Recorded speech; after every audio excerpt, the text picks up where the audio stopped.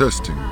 Transmission to Cosmopolis. Adjust your earwax if you are not receiving me, Cosmopolis. This is the Intergalactic Railroad. Repeat, the Intergalactic Railroad. Behold the living world, ye mighty, and collapse. Transmission to Cosmopolis. We are receiving you. Are you receiving us? On tonight's episode, we gotta start with Georgia Gamblin's 2004 essay entitled No to Biopolitical Tattooing. Now go hang a salami. I'm a lasagna hog.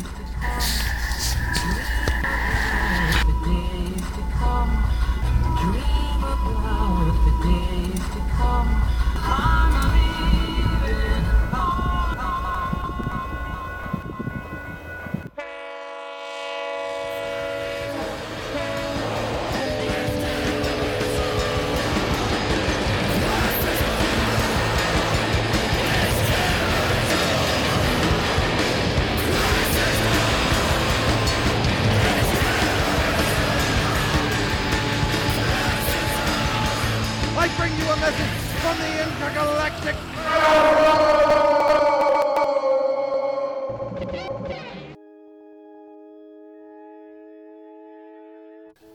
The newspapers leave no doubt.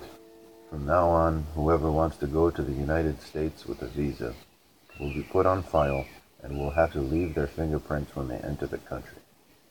Personally, I have no intention of submitting myself to such procedures, and that's why I didn't wait to cancel the course I was supposed to teach at New York University in March.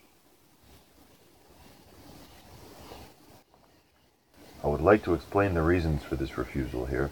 That is, why, in spite of the sympathy that has connected me to my American colleagues and their students for many years, I consider that this decision is at once necessary and without appeal, and would hope that it will be shared by other European intellectuals and teachers. It's not only the immediate superficial reaction to a procedure that has long been imposed on criminals and political defendants. If it were only that, we would certainly be morally able to share in solidarity the humiliating conditions to which so many human beings are subjected. The essential does not lie there. The problem exceeds the limits of personal sensitivity and simply concerns the juridical political status, it would be simpler perhaps to say biopolitical, of citizens of the so-called democratic states where we live. There has been an attempt the last few years to convince us to accept as the humane and normal dimensions of our existence practices of control that had always been properly considered inhumane and exceptional.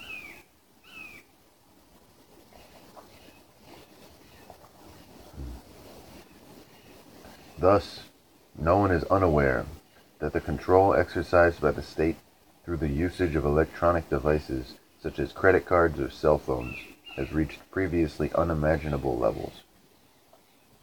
All the same, it wouldn't be possible to cross certain thresholds in the control and manipulation of bodies without entering a new biopolitical era, without going one step further in what Michel Foucault called the progressive and animalization of man, which is established through the most sophisticated techniques.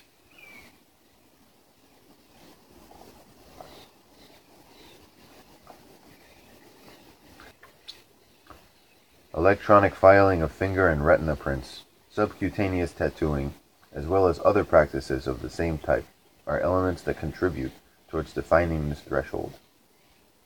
The security reasons that are invoked to justify these measures should not impress us. They have nothing to do with it. History teaches us how practices first reserved for foreigners find themselves applied later to the rest of the citizenry.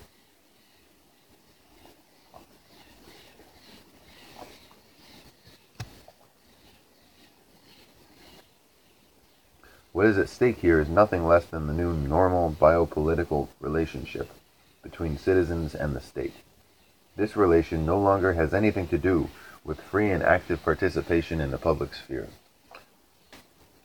What is at stake here is nothing less than the new normal biopolitical relationship between citizens and the state. This relation no longer has anything to do with free and active participation in the public sphere, but concerns the enrollment and filing away of the most private and incommunicable aspect of subjectivity. I mean the body's biological life. These technological devices that register and identify naked life correspond to the media devices that control and manipulate public speech.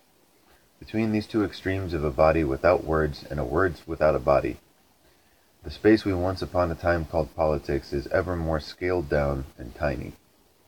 Thus, by applying these techniques and these devices invented for the dangerous classes to a citizen, or rather to a human being as such, states which should constitute the precise space of political life have made the person the ideal suspect, to the point that it's humanity itself that has become the dangerous class. Some years ago I had written that the West's political paradigm was no longer the city-state, but the concentration camp, and that we had passed from Athens to Auschwitz. It was obviously a philosophical thesis, and not historic recital, because one could not confuse phenomena that it is proper, on the contrary, to distinguish. I would have liked to suggest that tattooing at Auschwitz undoubtedly seemed the most normal and economic way to regulate the enrollment and registration of deported persons into concentration camps.